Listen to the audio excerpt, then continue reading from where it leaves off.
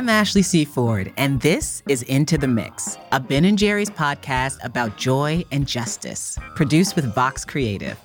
Let's get into it.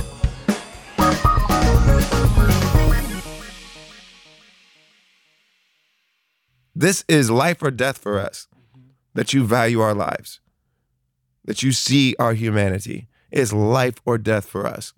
I think that what you're doing is one of the most important things that can be done right now. We need people who can imagine better. That's what artists should be part of, is the imagination of the future, is imagining a better world and creating art that shows people that.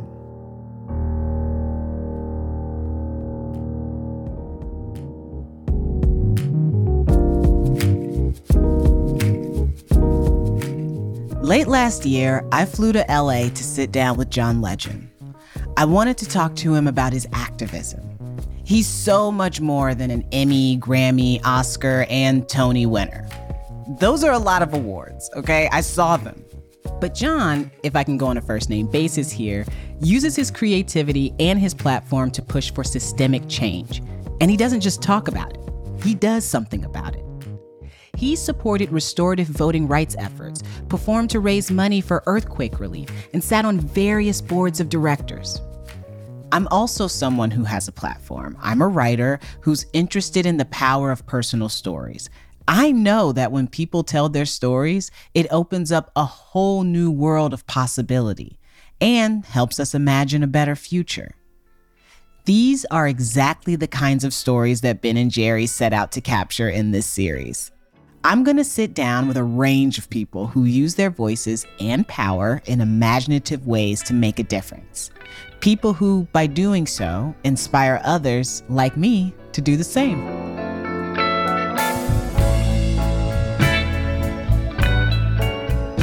And today I'm sitting on a shaggy white chair. Good morning. How's everybody? Fantastic. Hey, Ashley, how are you? Across from a churchy black boy from Ohio. So we're here.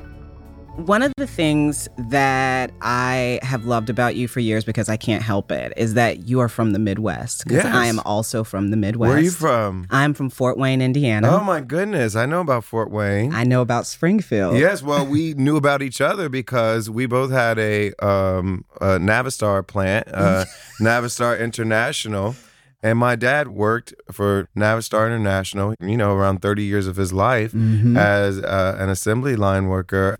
He built trucks there.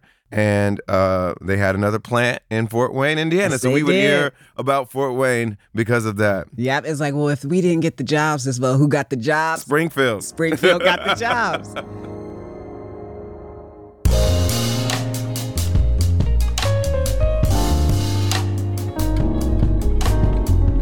I get really upset sometimes the way that the Midwest is portrayed, not just in media, but in the way people talk about the Midwest when it comes to food. Like all we have is casserole. And I try to say all the time, that is one side of the Midwest. Well, that's one side of the Midwest, and you see so many kind of middle America caricatures that don't usually include black people. Yes. Black people are in the Midwest. Yes. And we're part of the culture of the Midwest. Motown has come from the Midwest. Yes. Toni Morrison came from Ohio. Yes. When we talk about black people in the Midwest, we have to think about the fact that the migration happened. So a lot of us came from the South. My grandfather, that was the pastor of our church, was born in Tennessee. So when I was growing up in Indiana, I lived on the southeast side of Fort Wayne. Very black. We all went to Mount Calvary Baptist Church. Yes. Only Aunt Tammy was in the choir because she was the only one with the chops, but we were all there in the audience. And I was not aware at that point in my life about racism and structural racism outside of where I lived. Yes. Because everything was so black and everybody was like, it seemed so well together that I almost, as a young woman around 14, 15, thought that like, how real can structural racism be outside these walls? Yeah. How aware were you of structural racism when you were growing up in Springfield? Were you aware of it, or were you just kind of like, this is my life? It's so interesting. I grew up in a blue-collar neighborhood, in a blue-collar city, pretty much. It was mixed race. We had plenty of black folks in my neighborhood, but there were plenty of white folks in my neighborhood, too. I had a lot of family around me, too. So a lot of my interaction with other kids was family members and people I went to church with. My grandfather was the pastor. My grandmother was the organist. My mother was the choir director. So I was surrounded by family and surrounded by church members and surrounded by music, because music was such an important part of the church experience that we grew up in. That's why we rise more and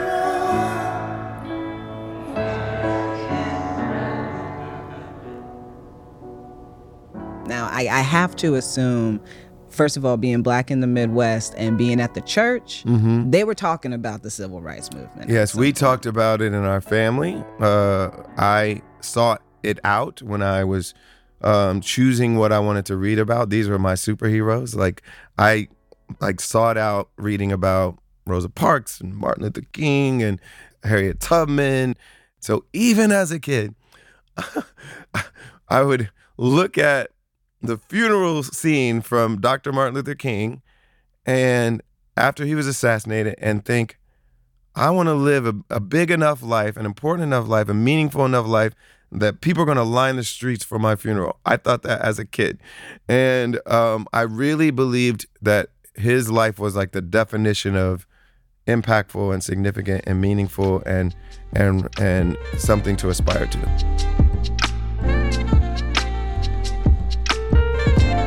John was homeschooled for part of his childhood, so he was reading about the civil rights movement in American history. But he also started to realize that his community was a part of this history.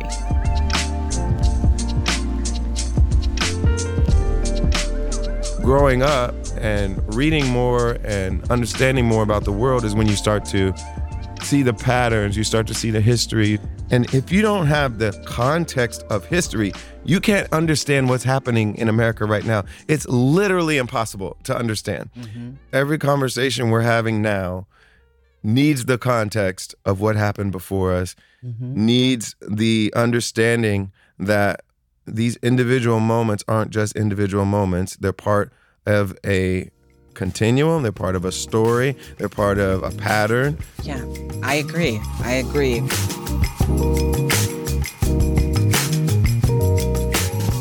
That pattern is one that leads to opportunity for some people and not for others. Secure housing, access to healthcare, job opportunities, the option to pursue a creative career. John sees his career as a function largely of preparation meeting luck. Here's what I mean. The church choir he grew up in, he later replaced his mother as its director. It's how he met a young woman named Tara Michelle, a singer in the choir, whose high school friend was working on a debut album, an album that needed someone to play piano on a track called Everything is Everything. That choir singer's friend was none other than Miss Lauryn Hill. Another example of luck? John's roommate in college was cousins with a Chicago-based producer who happened to come to one of their New York shows after they graduated. The producer's name? Kanye West. There are a ton of talented musicians and people gifted in every field who are blocked from opportunity and success because of the barriers our society puts up. But John wants to do something about that. A lot of what my work has been focused on is making sure more people have opportunity and more people who have been historically excluded, which is what drives my focus on Black people and what we've had to deal with in this country. When you think about the traumas that kids are going through and the struggles they're going through, some of it has to do with the fact that significant numbers of their family members are in our prison system. Yes. And I've had extended family members who committed crimes against my family. And him being locked up for that long was harmful to our family. Yes. It was harmful to his kids, who I care about their future and care about how they turn out. And so even when we would have an incentive to want this guy to be locked up, there's another side to it every time. Yes. And it's that his kids are going to be deprived of his being a father and being an influence in their lives for years to come. Yeah. And I don't know that it's worth it to lock him up for a long time to address that immediate harm that he was threatening at that moment. It's a compound harm. Exactly. At that point, it's a compound harm. When I was around 6 months old, my dad went to prison and he didn't get out until I was almost 30. Yeah. And one of the things that I write about sometimes, talk about sometimes, is the fact that when one family member or loved one is incarcerated, it's kind of like the whole family is incarcerated with them. That's why I'm always saying, even if you're a victim, even if your family's a victim, we have to decide, is it worth it to put folks in prison and jail, especially for the length of time that we do in America? Right. Is it worth it? We should be decarcerating. We should dramatically reduce the use of jail and prison in our society. I agree with you very much. As I talk to you about it, what I'm seeing is you have this great respect for humanity and this great respect for the humanity of people who you may not understand, you may disagree with, but you see and understand that they are human beings and that being a human being comes with certain rights that everyone should be afforded. Absolutely.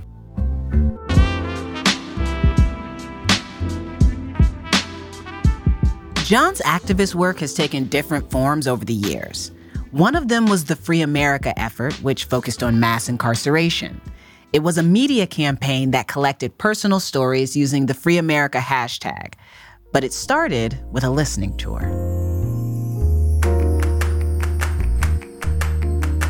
We're always talking to activists. We're always talking to folks who have been directly impacted by the system. And we're asking them, what do you want us to fight for? What do you think we should get behind? And one of their priorities was universal suffrage, so that folks who have come out of prison can get their voting rights back. But also, I believe, even if they're in prison, they should be able to vote.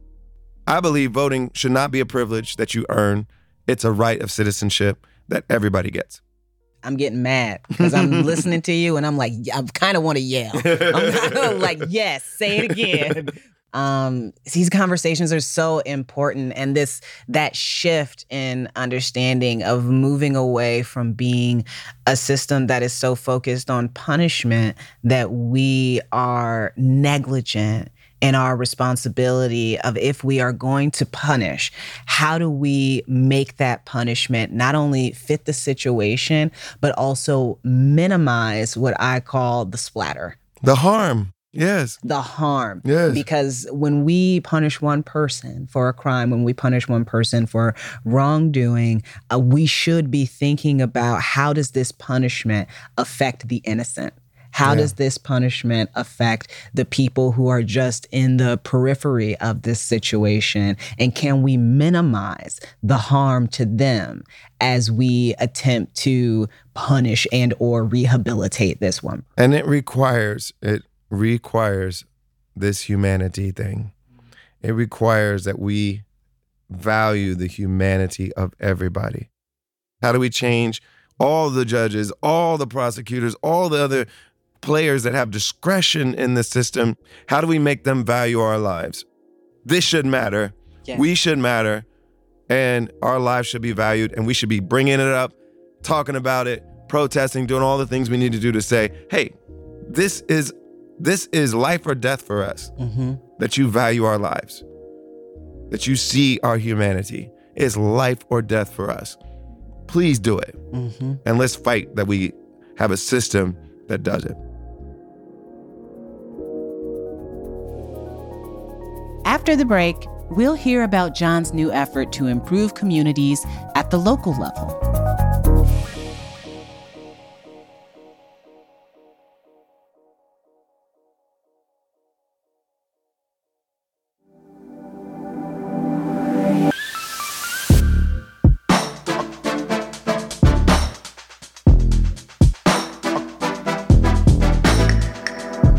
When John approaches his activist work, he's using everything at his disposal. He speaks out in the songs he sings, the films he produces, even the commencement addresses he makes where he talks about democracy and our interconnectedness. He's even shaped lawmaking. We've changed laws. We've changed people in power who are making decisions that are impacting a lot of people's lives. Like, I fought for progressive district attorneys in multiple major cities that have impact on millions of lives. And we've gotten wins. And these people are actually making a difference. In late 2020, John took his activism a bit further. He started an organization that supports change at the local level. It's called Human Level. We said, let's focus on what's happening locally.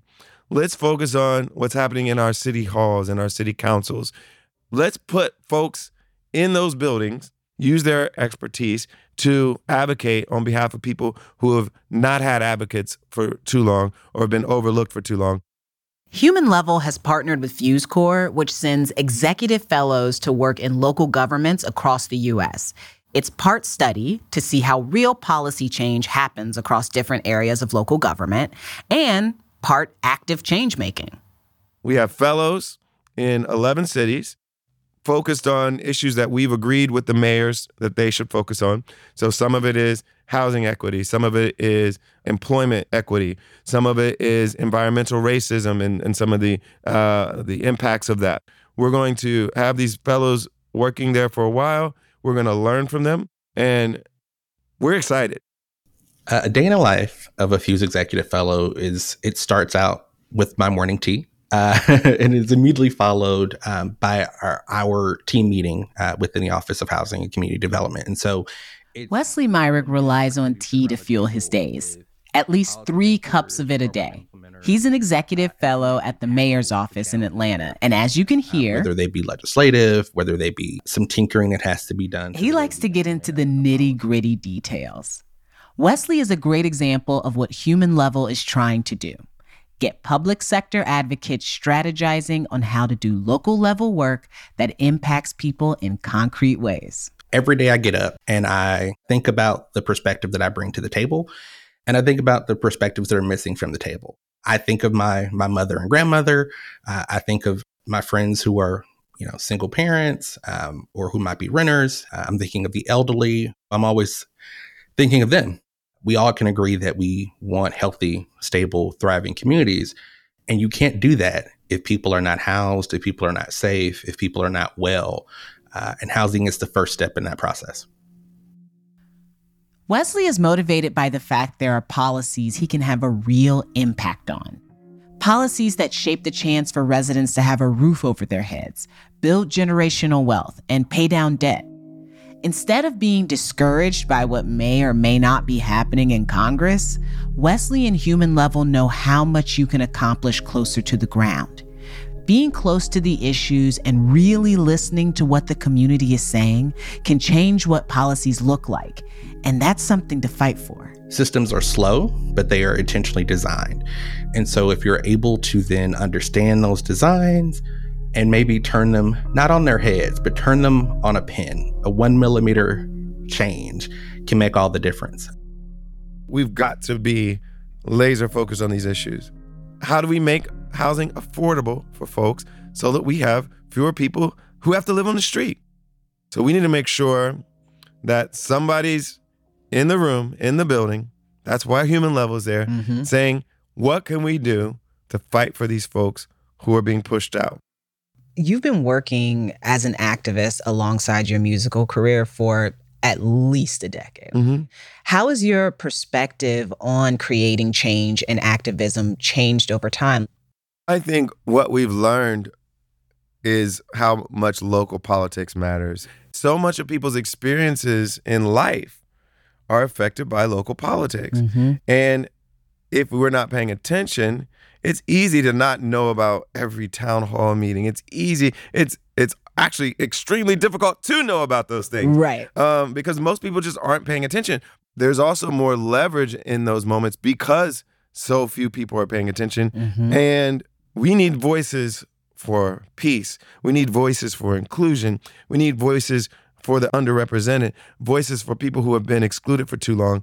We need voices for them in the local arena saying, let's make life better for our entire community. Which means local elections are so much more important than we would believe, given, I think, certain just narratives out there.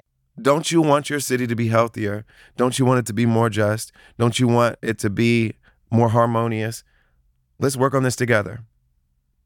I feel like that, what you've just said, is so indicative of what I hear in your music, what I see in your actions, which, as I said before, is this respect for humanity. But as I talk to you even more, I think it's more than respect. I think it's love. It's love. I think you have a lot of love for humanity and for human beings. And I think you see a beauty in the human experience that not everybody allows themselves to see, or maybe gets the opportunity to see.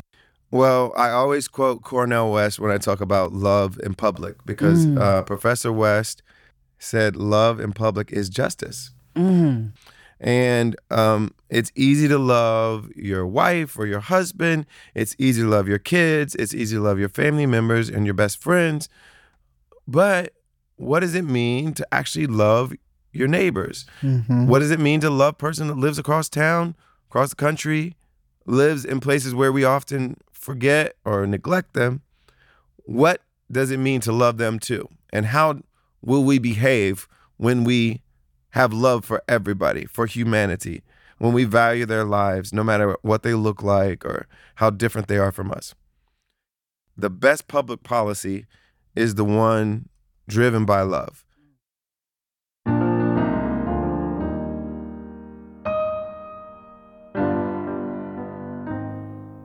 This idea of community, of holding love for people we don't understand or are different from, one of the ways this plays out is through voting rights, which is why I want to end with a last note about suffrage. Ben & Jerry's, like John, worked with the Florida Rights Restoration Coalition to register voters. This was back in 2018, when a group of grassroots organizers helped lay out the foundation for a voting rights bill. A lot of the organizers were returning citizens themselves, people who had been convicted of felony offenses and were coming back to their communities. The proposal was called Amendment 4, helping to restore voting rights to individuals with convictions who had had those rights taken away. John got involved, supporting efforts on the ground, and so did Ben & Jerry's, helping eligible Florida voters register to vote, with a little free ice cream along the way. And you know what? The fight for voting rights, it isn't over. Last year, at least 19 states enacted laws that make it harder to vote. But there are important voting rights initiatives going on across the country that John and Ben & Jerry's are keeping an eye on. Check out John's digital campaign by following the hashtag #FreeTheVote for more information on what's going on and how to take action.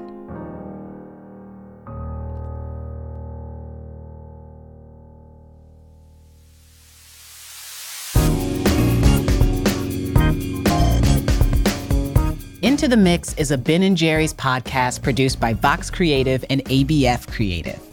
The Vox Creative team includes executive producer Anu Subramanian, creative producer Jessica Glazer, production coordinator Veronica Guiti, and production manager Taylor Henry, and associate director of client success Ryan Phelan, with additional assistance from Gabi Grossman.